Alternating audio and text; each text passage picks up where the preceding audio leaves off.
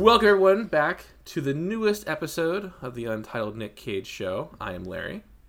I'm Rachel. This is a first for us. Granted, it's only the third episode ever, I think. Third? Yeah. Fourth? Yes. One of those. I had the notes right here. I can figure it out real easily.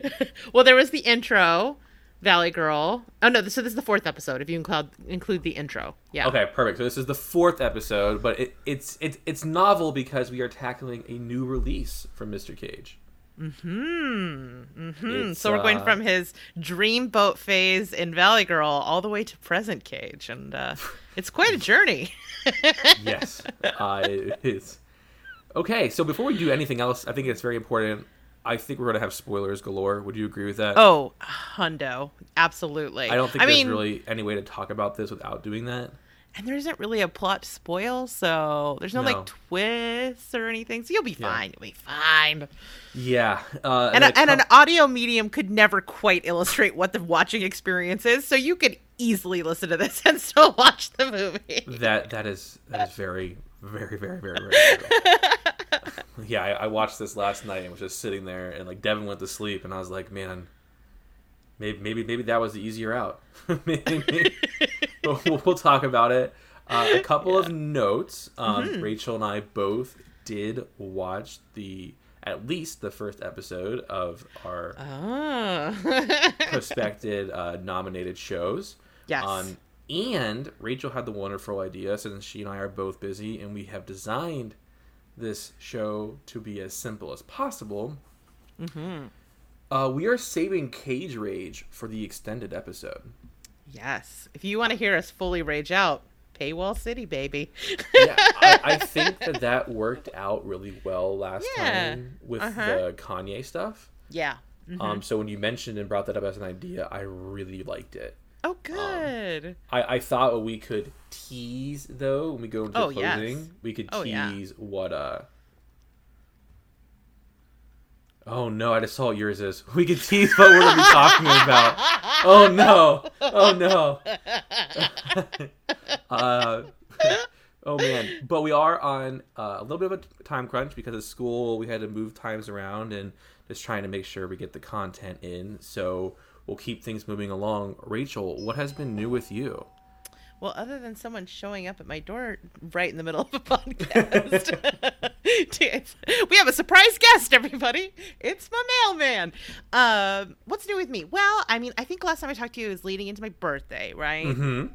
Well, I had my birthday and that was fun, and we don't have to go into all that. But I think the thing I'm like most looking forward to is my sort of like main gift that I got for my birthday this year, which is I'm getting out of the house, Larry. It's happening. I'm very proud of you.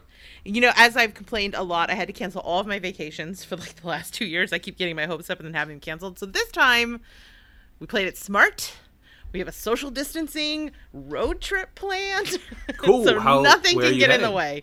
So we rented a refurbished Airstream in the Redwoods, which is AKA the moon of Endor. It's like where all of the indoor stuff was shot in Star Wars. I don't know if you've ever been to the Redwood Forest. I've never been there, but I know exactly what you're talking about. When I tell you, like, you think you know how big these trees are and how like amazing this area is, it does not do it justice. Like, I've seen it a little bit when I went to Lake Tahoe my senior year, because we drove from San Fran to Lake Tahoe. Okay, so you got a taste of it. When you get into the Avenue of the Giants... The pine cone blew my mind. I saw a pine cone that was like the size of my skull.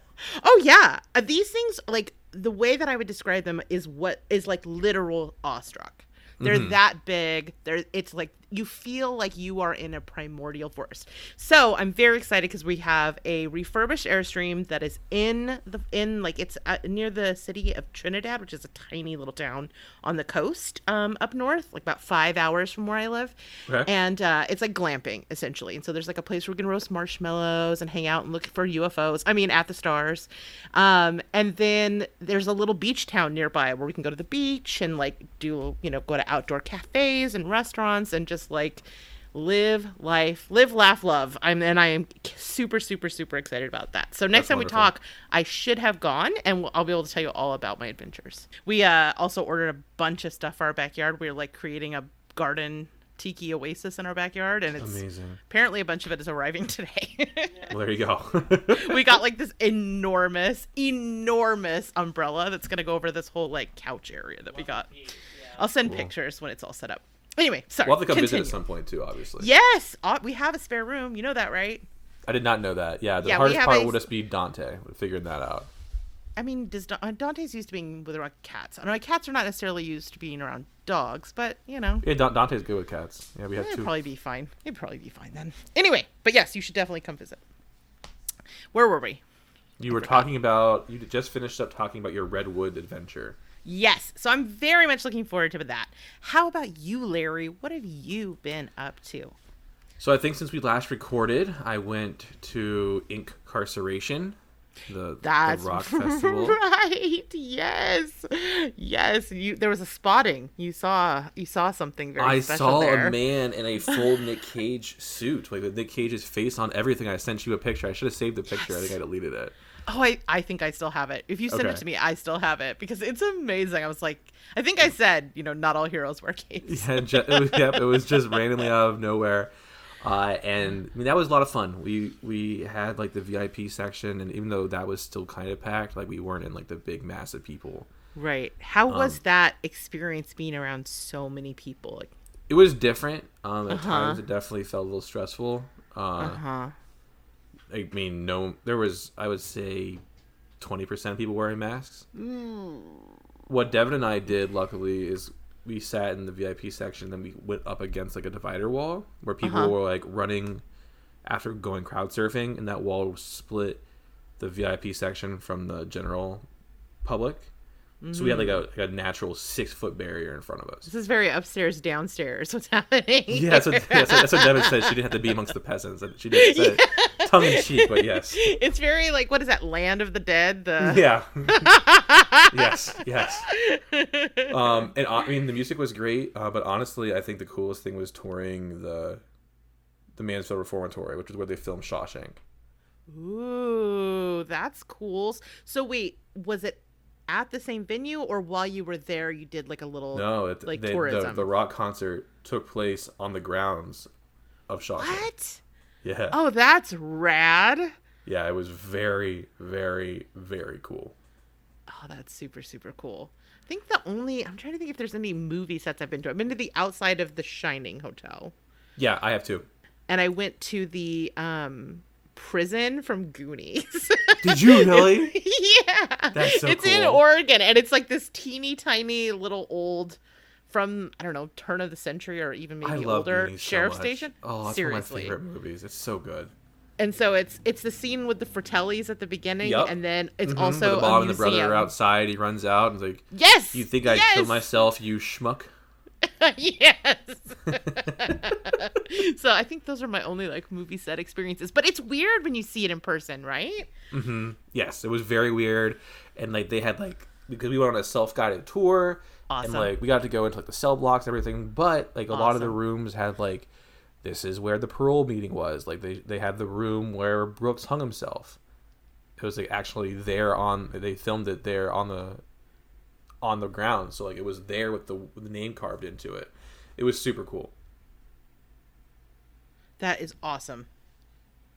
Yeah, it was very interesting. But it gave us the itch to start going to more shows. So we will be seeing Ghost, Volbeat, and Twin Temple. Awesome. In February, and those are actually really cheap tickets, like $30 a ticket. I have to say, I never know where your music tastes are going to land. It is a journey always. Serious, like, everybody says like, oh, I like all kinds of music, but they really just don't like country, like, or you know what I mean? Like they don't really span the genres. You are all over the place. Like I really never can guess what bands you're going to be excited about, which is kind of fun. Yeah, like I mean, like for example, this is a little bit weird, but I drove to visit my friend Kyle in Cincinnati this past weekend. He had like a belated birthday party with it was actually just his family and then me. But on the way down, I listened to like the Phantom of the Opera soundtrack, like again by myself because yeah, like I truly like literally the only thing that I can't listen to is modern country. I can enjoy everything else. Yeah, that's fair. That's fair. Then I think you are so the fan of the Blob song. So like your favorite, your Yes. musical tastes are all over the map, my friend. All over. And I think that Devin and I might be going to see Tool in March. Oh, Tool's still touring, huh? That's awesome. I guess I've never seen them. I love their music. I've heard their shows are really cool. I mean, I'm sure they're a vibe. I'm sure it's a whole thing. Yeah. But as far as that, podcast, like Here's Johnny's going really well. Yay. Great show. Big fan. Yeah, but honestly, school has Yeah. taken over. I'm barely playing like my fun video games. I'm like only playing games for like the podcast or like watching movies and stuff for the podcasts. Which is fine. It's only a year long, but like I want to do well. And so with that comes the need to put in a lot of effort. I bet you, like, there's going to be probably parts of that get easier or harder. It sounds like you started off with a really hard class with accounting. There's homework due every night. And, like, granted, like, I can get ahead of it, but, like this week is chapter 8, and then a couple of days allotted for studying, and then the second exam is on Saturday. Oh my God, Larry, the pace. It's brutal. Yeah, and I feel a little guilty about complaining about my workload. It's only got 3 weeks left too, and in that 3 weeks, there's the third exam and the final. Oh my God! Wait, hold on. In the same week is what? So there's 3 weeks left after this week because the semester is split in half. And in those remaining 3 weeks, there is one more exam and the final exam. Plus all the homework. Larry. I know. And that's one of the classes. I mean, at least this season you're getting to watch fun movies and play fun games, right? Honestly, God, if this was Kaiju and I was doing this, I think I would probably be crying. Like, just like feel like I'm actively wasting my time. And I don't want that. So, because this week we're reviewing The Thing. And let me tell you, I'm pretty excited to finally sit down and watch that movie. My God! I mean, I always fear with these kinds of things that you're going to be pre-hyped and then it'll let you down. But I don't imagine that could be the case with this one. Like it's so good. I can't wait to hear what you think. Ever happened to me was The Exorcist. The Exorcist. That's right. Yeah. I did not realize how slow that movie was in comparison to what I had been told in the past. Yeah. Well, I've seen so many of Carpenter's movies that I have a pretty good idea of what to kind of look for in The Thing. Yeah, I mean, it's definitely has that it's Carpenter, right? But it's really about the charisma of the cast and then oh my God, those special effects. Yeah, I'm very, very excited. Okay, so to keep things moving, unless you would like to, I think we can drop Breaking Cage news this week. I do have one little bit of Cage news. I can totally skip it, though. I don't know if you saw, but our boy had a rough week. No, I did not. Okay, we will do it. So, everyone hang on. We're going to have a quick segment of Breaking Cage news. Cage news. So our boy had a rough week. Last week, he was kicked out of an apparently very swanky Vegas bar called Lowry's Prime Rib, which I can't decide if it actually sounds fancy or not. Wait, I'm sorry. The Peanut Gallery is shaking his head vigorously that it is not swanky. Okay, so I don't know if that makes it better or worse. Apparently, he was very intoxicated and causing a ruckus and was removed from the premises. Oh, my. On the bright side, he was wearing leopard print pants. I cannot relate. I have never been kicked out of a bar, ever. So I'm not sure. I would be surprised to find out if you ever had been.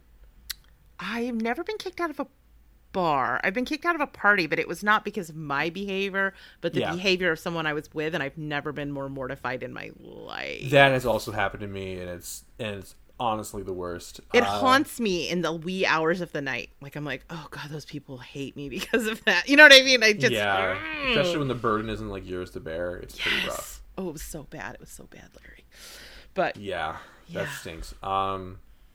Well, I can just compartmentalize that and think he was just trying to get back in character from what was the one?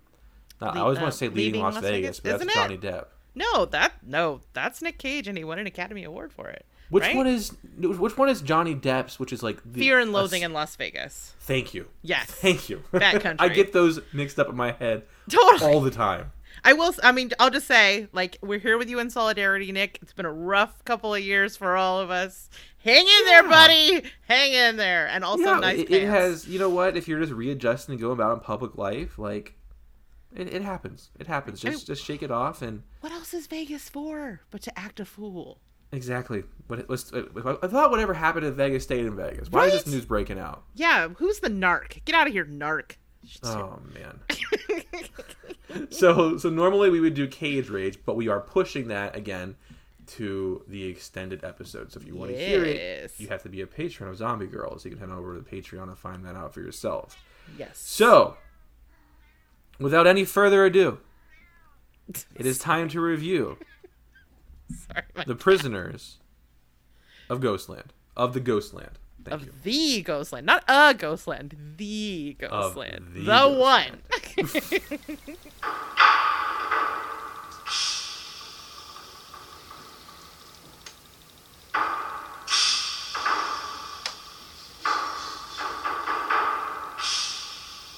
All right, so Rachel and I have decided, and I forgot to remind her, that we are rotating background. So it is hers this week. She put in a lot of time, even though she's busy at work. So everyone snaps for Rachel because she did a good job, and I appreciate it. Snaps for Rachel forgetting that it was her turn.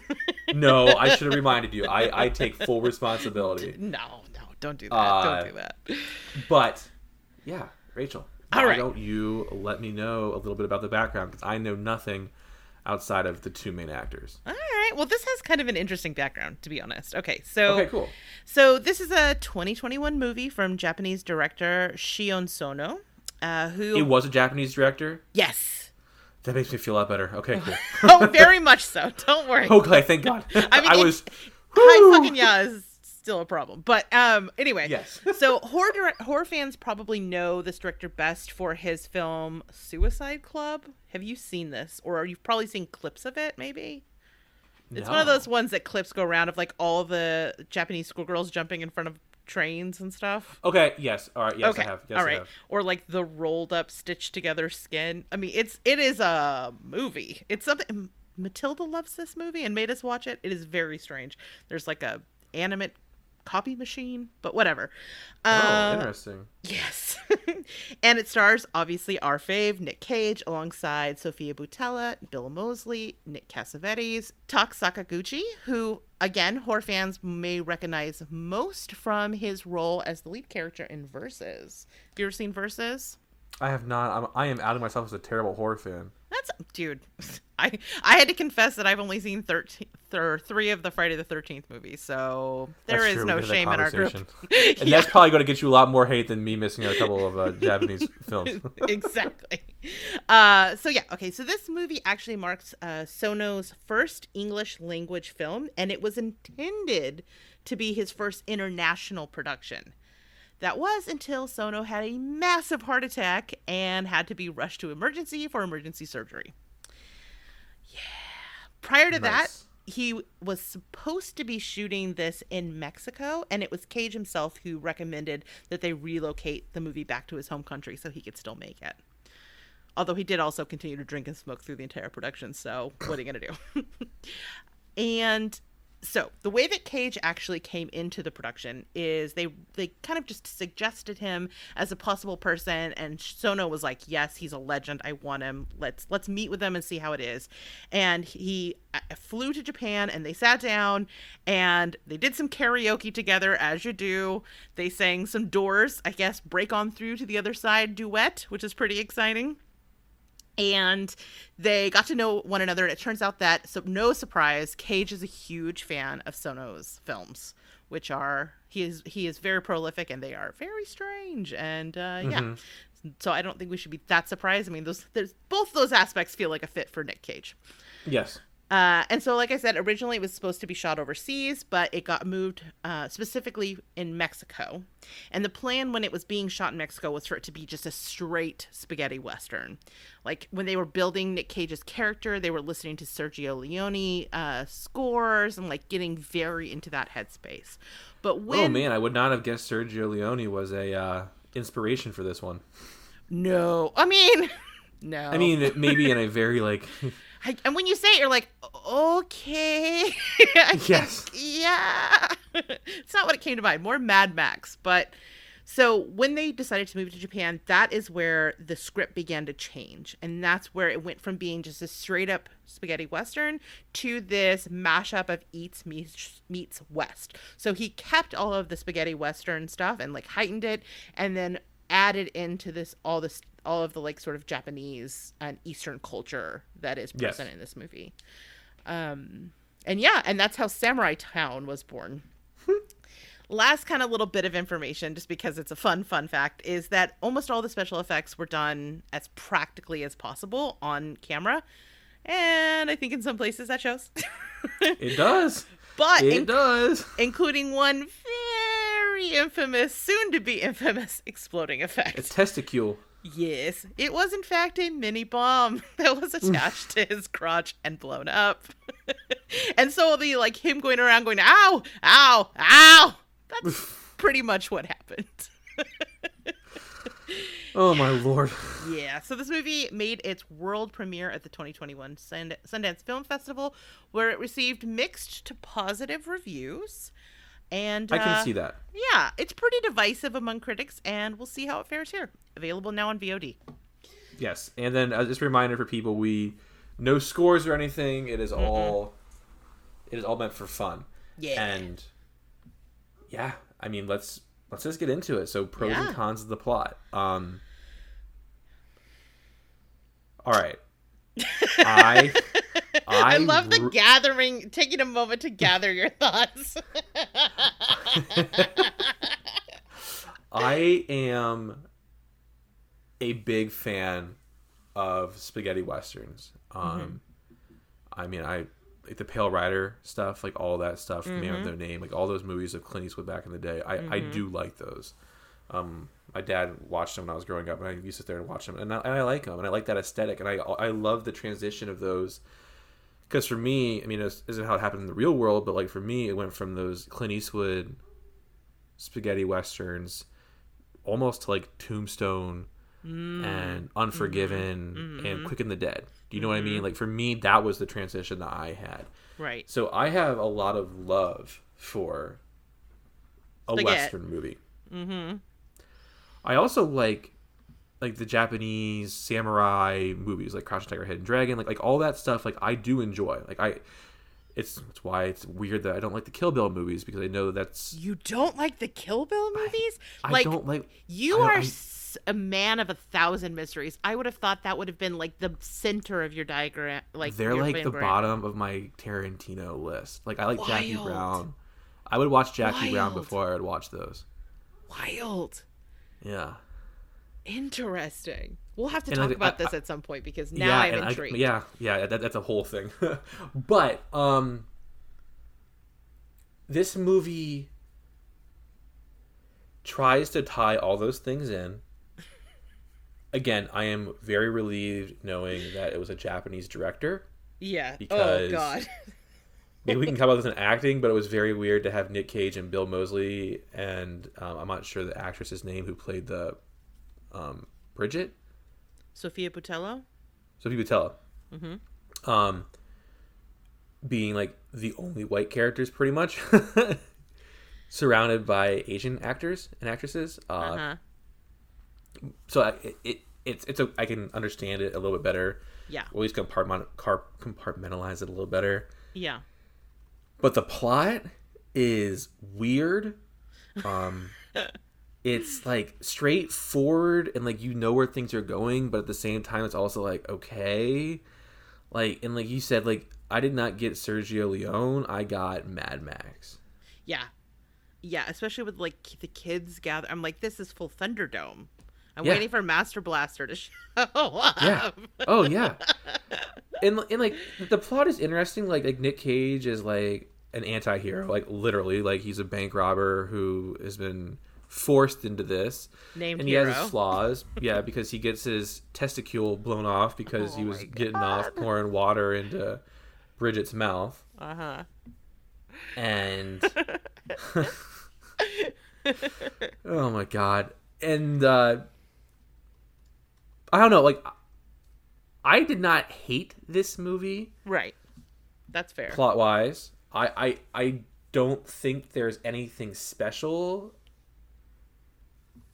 about it. Most of the things that I have a lot of passion to discuss are going to be in acting and directing. Okay. Well, do you know what I mean? Yeah. Oh, yeah. And I think it comes down to my fundamental issue, which is I cannot decide. Does this movie have too much plot or too little plot? Yeah. And I genuinely, like, I know that sounds like a punchline and it's funny, and it is, but it's also true. There's so much happening, but also nothing happens at all. And they resolve all their plot lines, which is, like, really interesting for a movie that has, like, a lot going on. Right. I mean, okay, maybe you can explain things to me, because I was very confused by this movie. Okay. Very confused. For instance, is the Ghostland, like, on a different ethereal plane, or is it literally just outside Samurai Town past the guys in the costumes? Literally, I think it was... Well, the guys in the costumes were the ghosts. Okay, but did those Nick were the Cage prisoners. have to, those like, were the prisoners. Crash his car so that he's, like, half alive, half dead to reach Ghostland? I think he was driving. He came across them, similar to the ladies did at the beginning, and I think because, like, the nuclear waste and stuff out there just causes that kind. I think that's as simple as it is. But, like, my question though is Nick Cage's body with him at all times, or is it still at the crash site and his mind is in Ghostland? Oh, I think he's always with his body, and I think sometimes he has hallucinations. Okay. That is how I rationalize what was happening. I mean, I don't know that, because then there's the whole thing about time not moving forward and holding the clock. Was that metaphorical, or were these people just crazy and pulling on a clock all the time? I did not look to this movie for metaphorical depth. I literally thought they were just crazy. I mean, I feel like this movie could definitely be read both ways, right? Yeah, I do. I guess it was easier for me once it started, and like the opening scene, I was like, okay, and then like it started going, and I was like, I am not going to do this to myself tonight. And I just like, we are going to watch this movie on like a surface level, and if I really like it, we can tackle it again at some point. I mean, I wasn't even trying. I was folding laundry. I wasn't even like trying to engage like on a deeper level. But in order to understand the sequence of events, I was like, I need to understand the world that this is taking place in. What are the rules that are being set out before me? Is he in a ghost land, or is that like they just call it a ghost land? And I don't know that the movie picks a lane, and it's very confusing for me. But I should have known. I don't think it definitely doesn't pick a lane, and I honestly think it hops around. I think it hops around on purpose. For sure. Like I think they make it purposefully very, very odd. There's no sort of like narrative or character like integrity either in this. Like, no. For instance, you take the character of the samurai, and it really feels like you're on a very specific arc with him being. We find out he's like forced to work for the governor, and then he is because he's like for his sister, but then he is forced to kill this woman, and so now he's breaking with the governor, but then he stays enemies with Nick Cage even though he's earned his respect by jumping out of a moving car and trying to ride away on a kid's bike. I don't understand. Yeah, and that was where I was hedging my bet. Not my bet, but that's where I kind of hedged with like all plot lines are resolved. Yeah. Because we do learn about why he was in servitude to the governor. Yeah. Like, right? We do learn that. We find that out from watching like his interaction with his sister who's been captured into the governor's like slavery, I guess. Yeah. But then it's like, okay, so that happened. He doesn't want to do it. He does it because he has to. He doesn't like how he had to kill the one girl just to satiate the governor's desires. Right. So if that's the case, then why does he attack Nick Cage? Why is he coming after him and not like fighting him and like having a fight and being like, you know what, this is not worth it, I'm not doing this, and then walking away? Like a fight to the death, like a true-blooded Sergio meets samurai fight scene. You know what I mean? Oh yeah. Because for a second he's like killing the people around them and they're fighting. Yes. It's like, oh, maybe he's just using it as like an excuse.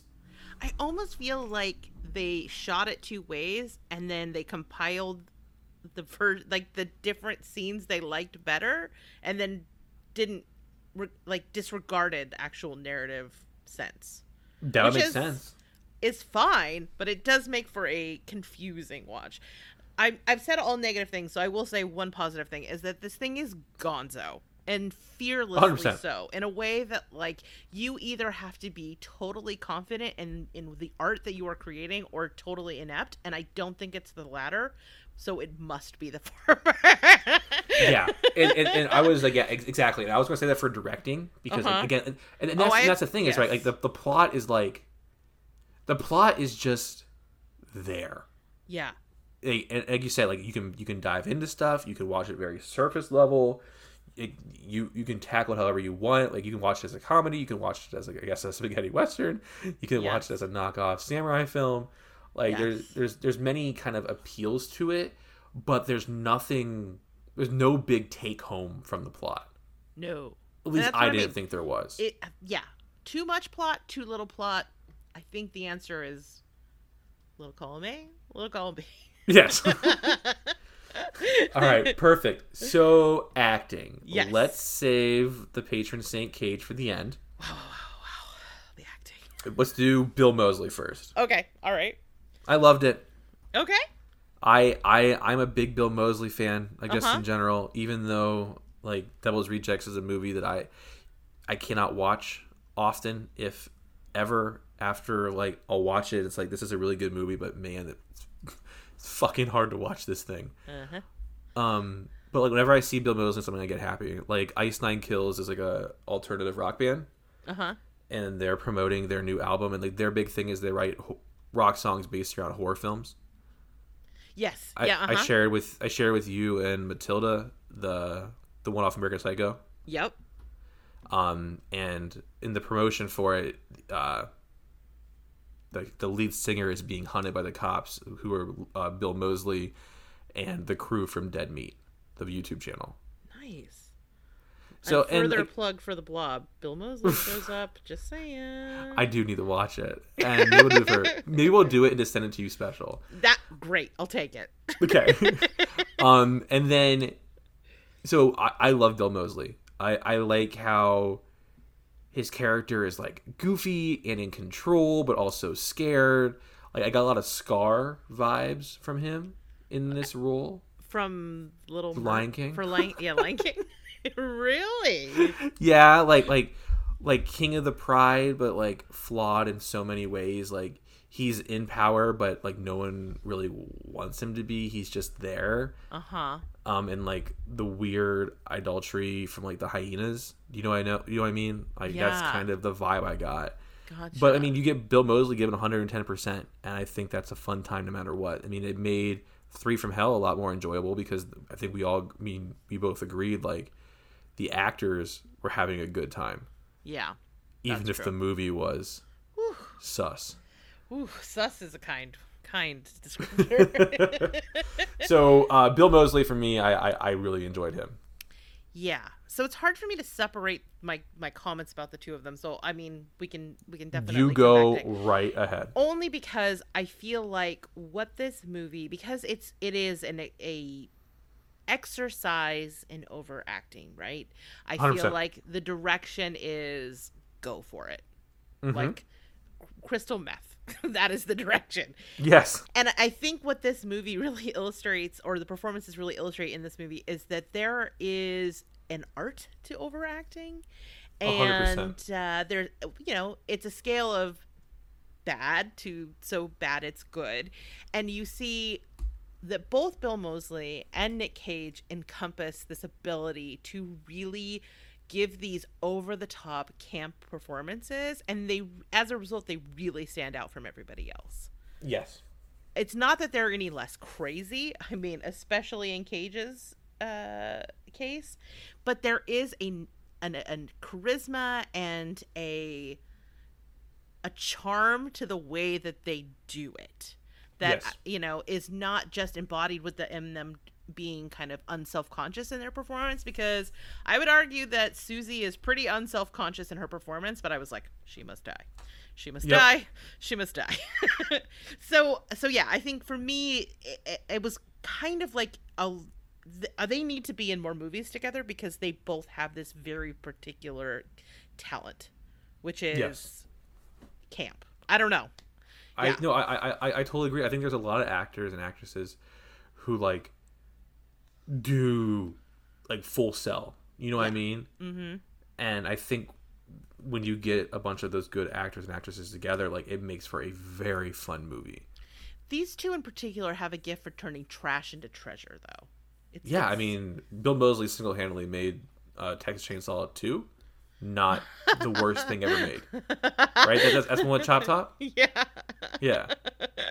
Yep. Mm-hmm. That's like, fair. Literally, he was the sole reason why that movie is not just, like, burned at garbage piles. Mm-hmm.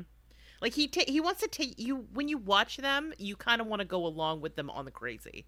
Like, they make it seem like a good time.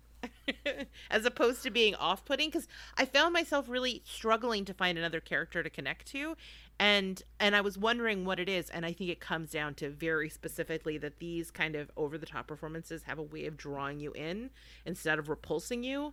Yep. Like everyone else. Yeah, I could not agree more. And then, like, kind of just tying into that, like, Nick Cage, this is your full crazy Nick Cage of the 2000s. Yes. Mm-hmm. He has, like he has achieved his final form. Yes, I do not know if there is, like, what the next level of Cage is going to be. And obviously we are coming previously from Heartthrob Cage. Huh? I can't remember if you've seen Mandy or not. I have in bits and pieces. Never sit down. Okay, cool. Yeah, and now I'm definitely waiting for us to do it. Oh, yeah. And so as far as, like, for me, the love of Cage solely comes from the 90s. So it's fun going back to the 80s and seeing Loverboy Cage, and it's still fun seeing this. Like, again, like, it's not bad acting. It's not like coming in and collecting a paycheck. Like, he is giving 110%, and he's just goofy. He's making choices. Yeah, and it works. Like, it's enjoyable to watch. Mm-hmm. There's a spectacle aspect to him that just cannot be denied.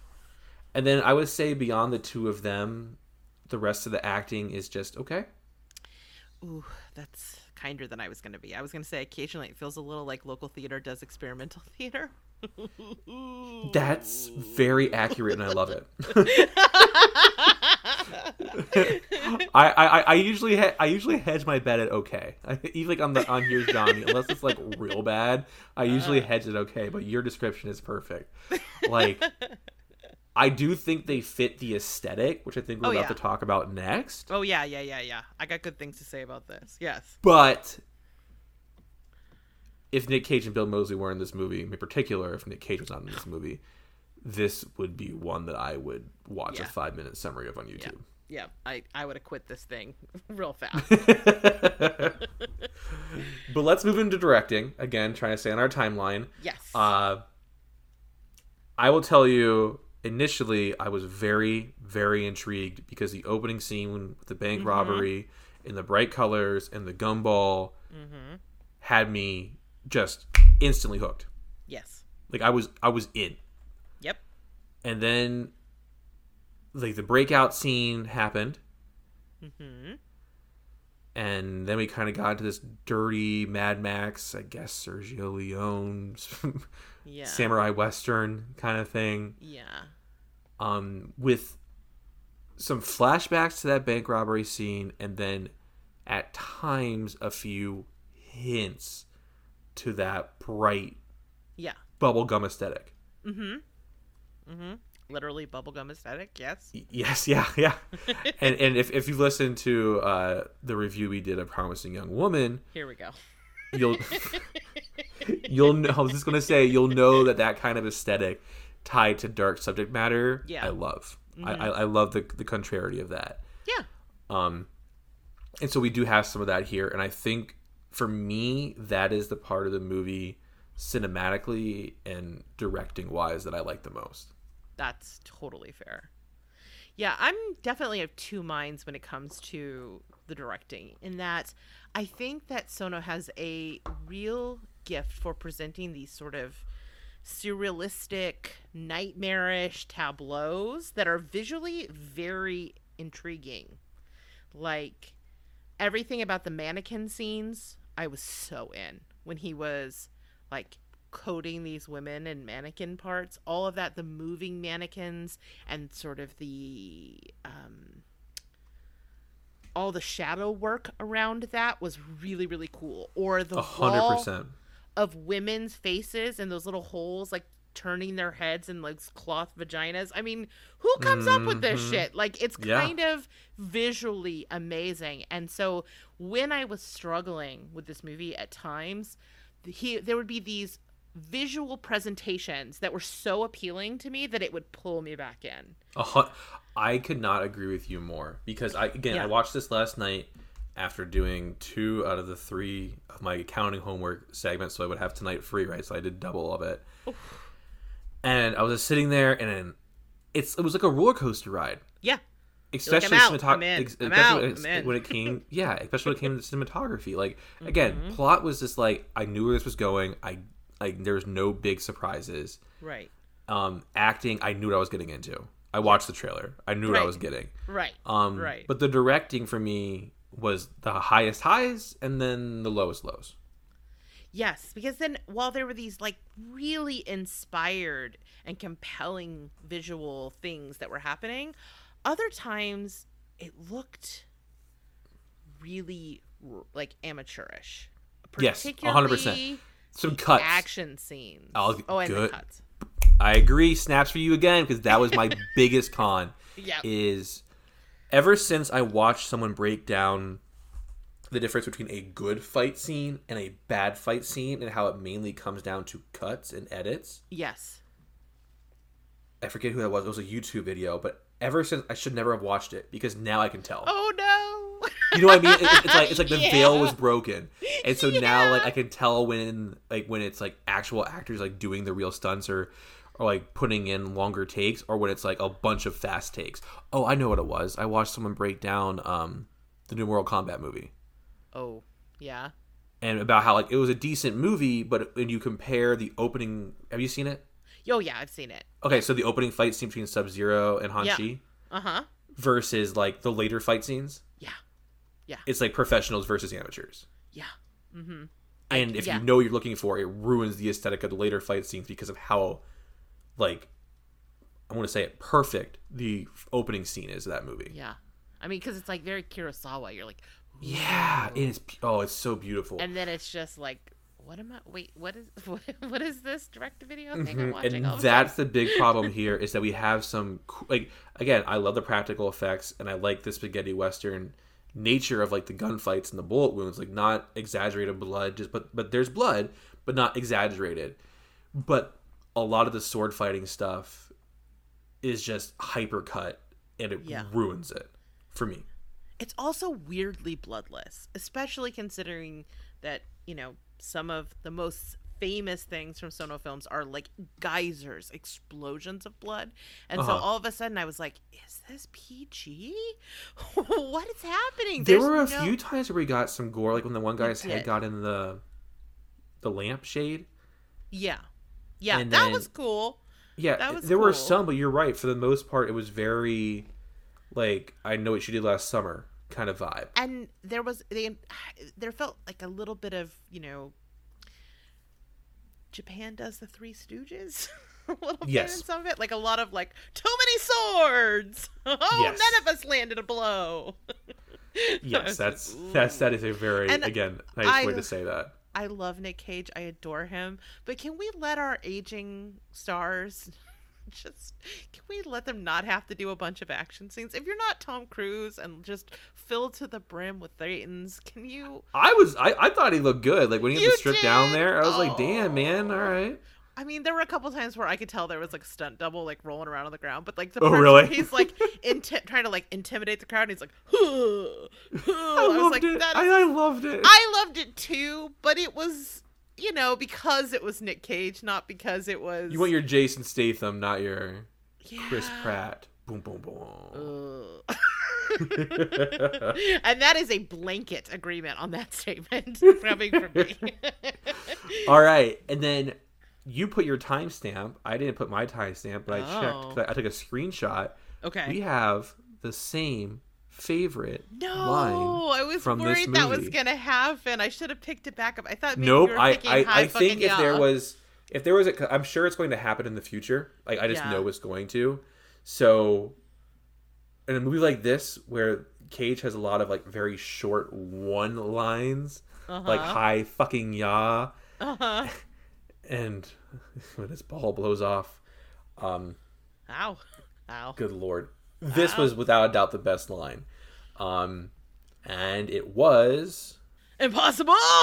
Ha! If you had told me 3 days ago I'd be standing here with one arm and one testicle trying to reason with you bitches, I'd say impossible too. How's that? Was it good? That was perfect. Randy That has was been the walking Rachel around the Ray- house going, testicle! For the last 48 hours. And that was Rachel's rendition, and we will be playing, obviously, the Nick Cage version of it as well, but I loved it. Rachel, that was Try to great. decide which one is the real one. I just... Testicle! Possible? Ha! If you told me 3 days ago I'd be standing here with one arm and one testicle trying to reason with you, bitches! I would have said impossible too. But I'm telling you, there's a way. So I forgot one more detail in my background. Please. So his performance, speaking of the Sergio Leone of it all, was inspired by Charles Bronson's in Once Upon a Time in the West. And I'm just gonna let that dangle. So just imagine Bronson giving this particular soliloquy. Yes, and that is why I'm not even going to comment. I'm just gonna let that one just mingle in the air for everyone to listen to. Oh wow. Okay, so we'll have to place it on the master list, but first we have to do a category. You went first last time, so I'll go first this time. Yes, please. I put this in the category of the Nick Cage addict, and that is in addict is in full caps. Yes. Yeah, someone who just wants to straight up like mainline Nick Cage in a traditional Japanese loincloth. Yes. If you don't want that in your life, if you don't want an extreme close up of his butt in a Japanese traditional loincloth, you aren't ready for this. Okay, you're not ready. Yeah, you have to be prepared, and you have to be like the guy from the rock concert who has the Nick Cage sweatsuit in the closet, like ready to go, and you sit down and throw it on when his movies come out. Yeah, for sure. The addict. I'm recommending this for the fuck your narrative structure. I can't be contained by this earthly plane, Nick Cage fan. Fuck your narrative structure, comma, I cannot be contained by your earthly plane. Correct. Okay, that's perfect. I like that. Yeah. Do you want to explain why that's your categorization? Because this thing defies all physics and logic, and like if you're just like, I will not be contained by the rules of the universe, you're gonna have a great time. Perfect. And then to slot it, if I were to do it, you can let me know if you agree or disagree. Valley Girl, I think, is still our best yet. Number one. and then I would put this and then Best of Times. Yeah, I think that's right. Yeah. Only And because there's more Nick Cage. Like, the volume of Nick Cage is greater than in I was Best just of Times. about to say that. If we had more Cage in Best of Times, I think it might have edged this one out. Yeah. Perfect. It was not an easy slot to make. I was back and forth from scene to scene as I watched this. I also just want to note that I don't think we really spoiled anything.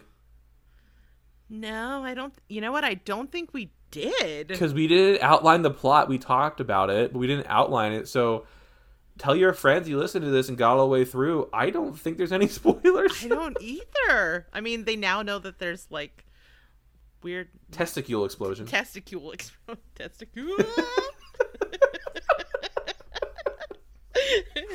Oh my gosh. Okay. So we're going to wrap up our review proper, and we're going to head into the closing and get a little notes in.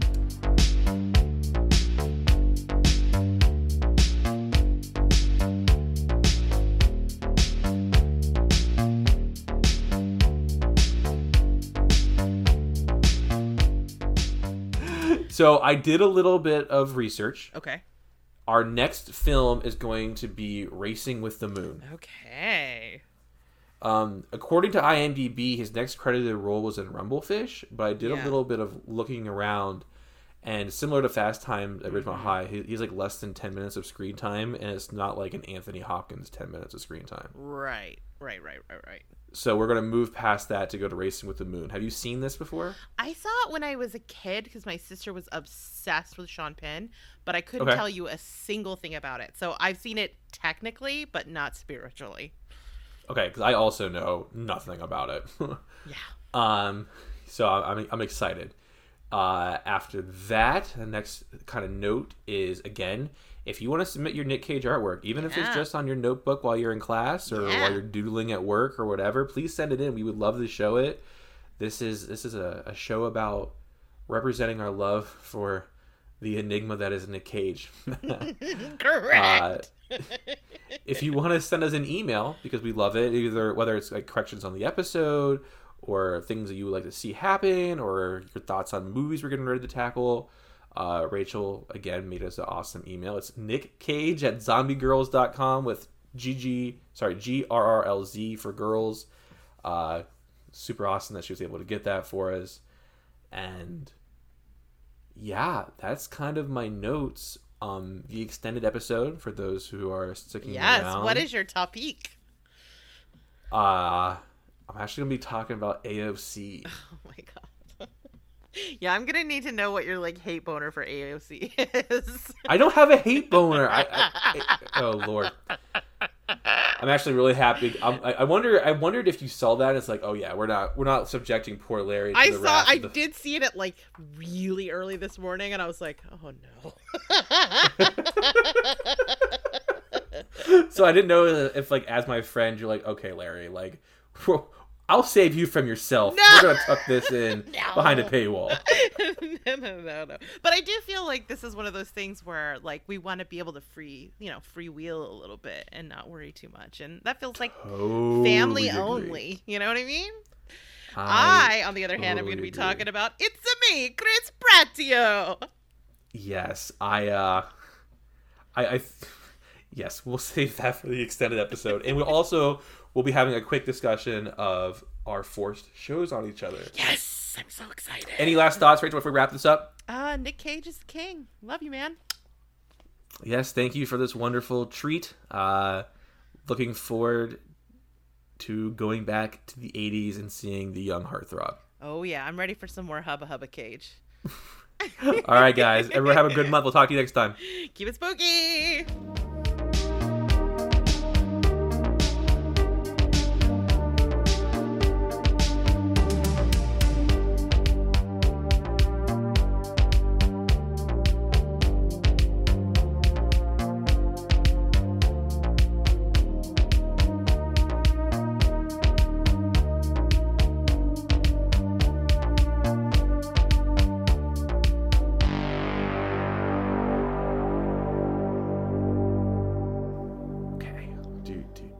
So we'll do the extended episode. So sorry, we'll start with the extended episode, the Gossip Girl Resident Alien stuff. Yes. I will go first, Resident Alien. Okay. Because I think my thoughts might be. I liked it. That's what I'm trying to say. I liked it. I was a little taken aback that what's his face died like right away and got replaced with the alien. Oh yeah. I didn't realize that was how that was going to happen. I just figured he would just like assume that form. So that was kind of sad. But I really liked it. I bought the first episode on Amazon. Okay.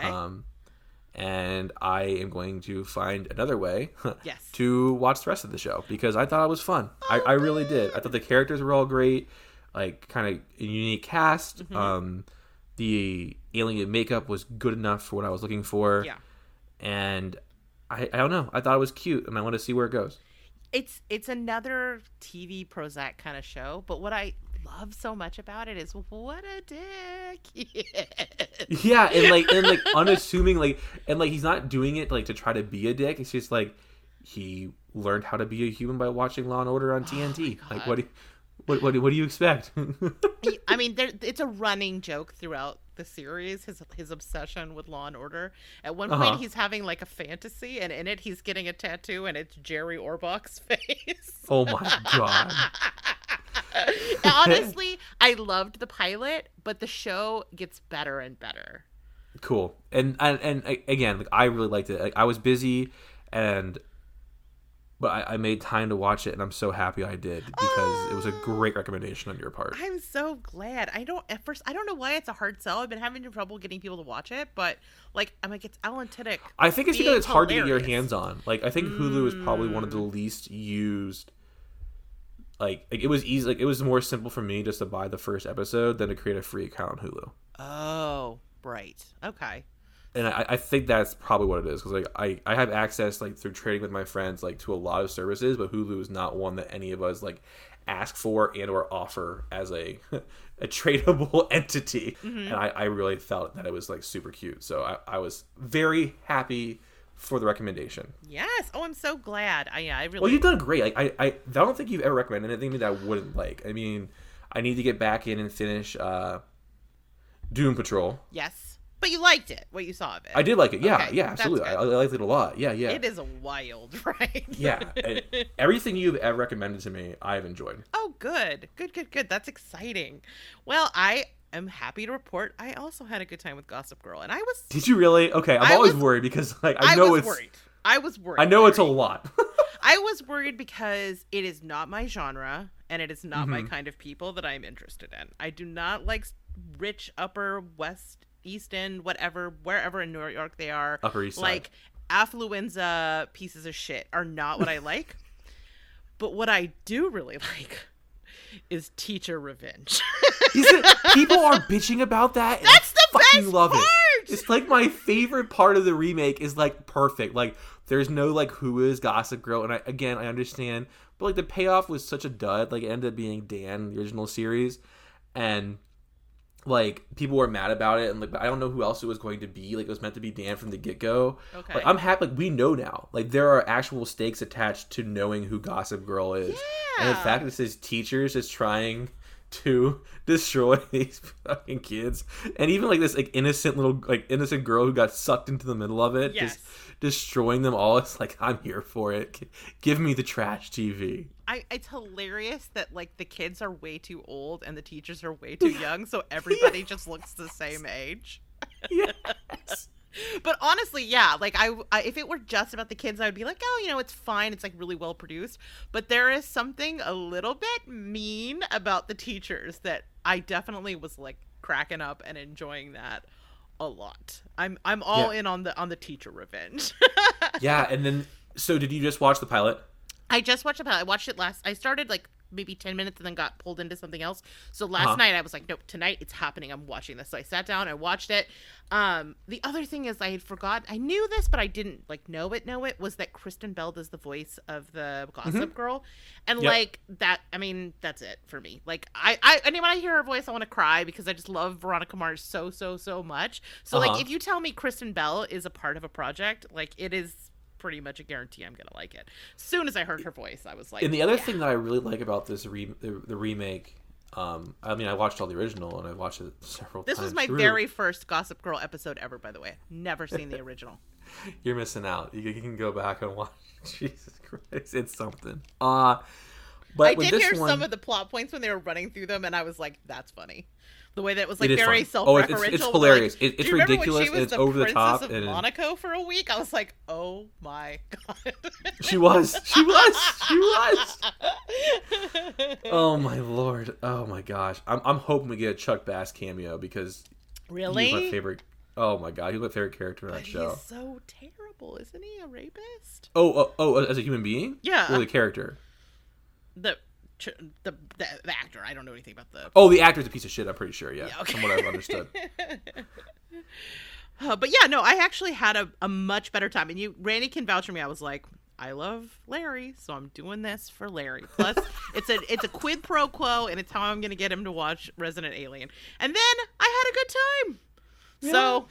Was any of, like, the elevated LGBTQ representation in the pilot? I can't remember. I mean, well, yeah, like one of the characters is clearly pansexual, and one of them is like kind of questioning, and the other one's sort of like down for maybe some poly action, which I was like, cool, get into it. So they build on that, and it honestly gets better and better. And the character Luna, who is the tall white girl who's part of is she the main stylist? bald girl's crew. Is she the stylist? Yeah. Okay. She's trans. Yeah. Had no idea. Yeah.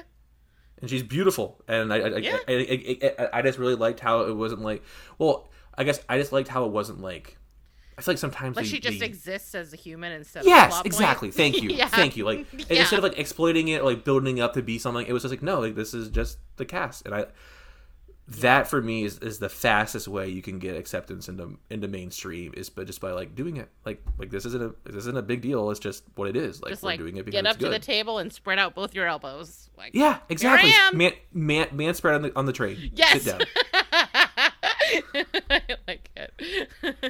Okay, perfect. So right. Enough joy. Let's get that mad. was fun. We have a few minutes left before I have to let you go and get ready. So let's get into the cage rage. It never just goes away. The goddamn contract is somewhere in the goddamn fucking files! Fuck!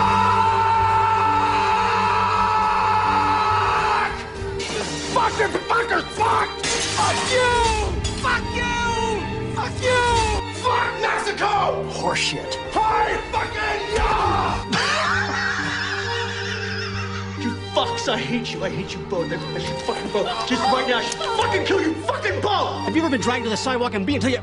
Pissed blood! No! Fuck you! Fuck!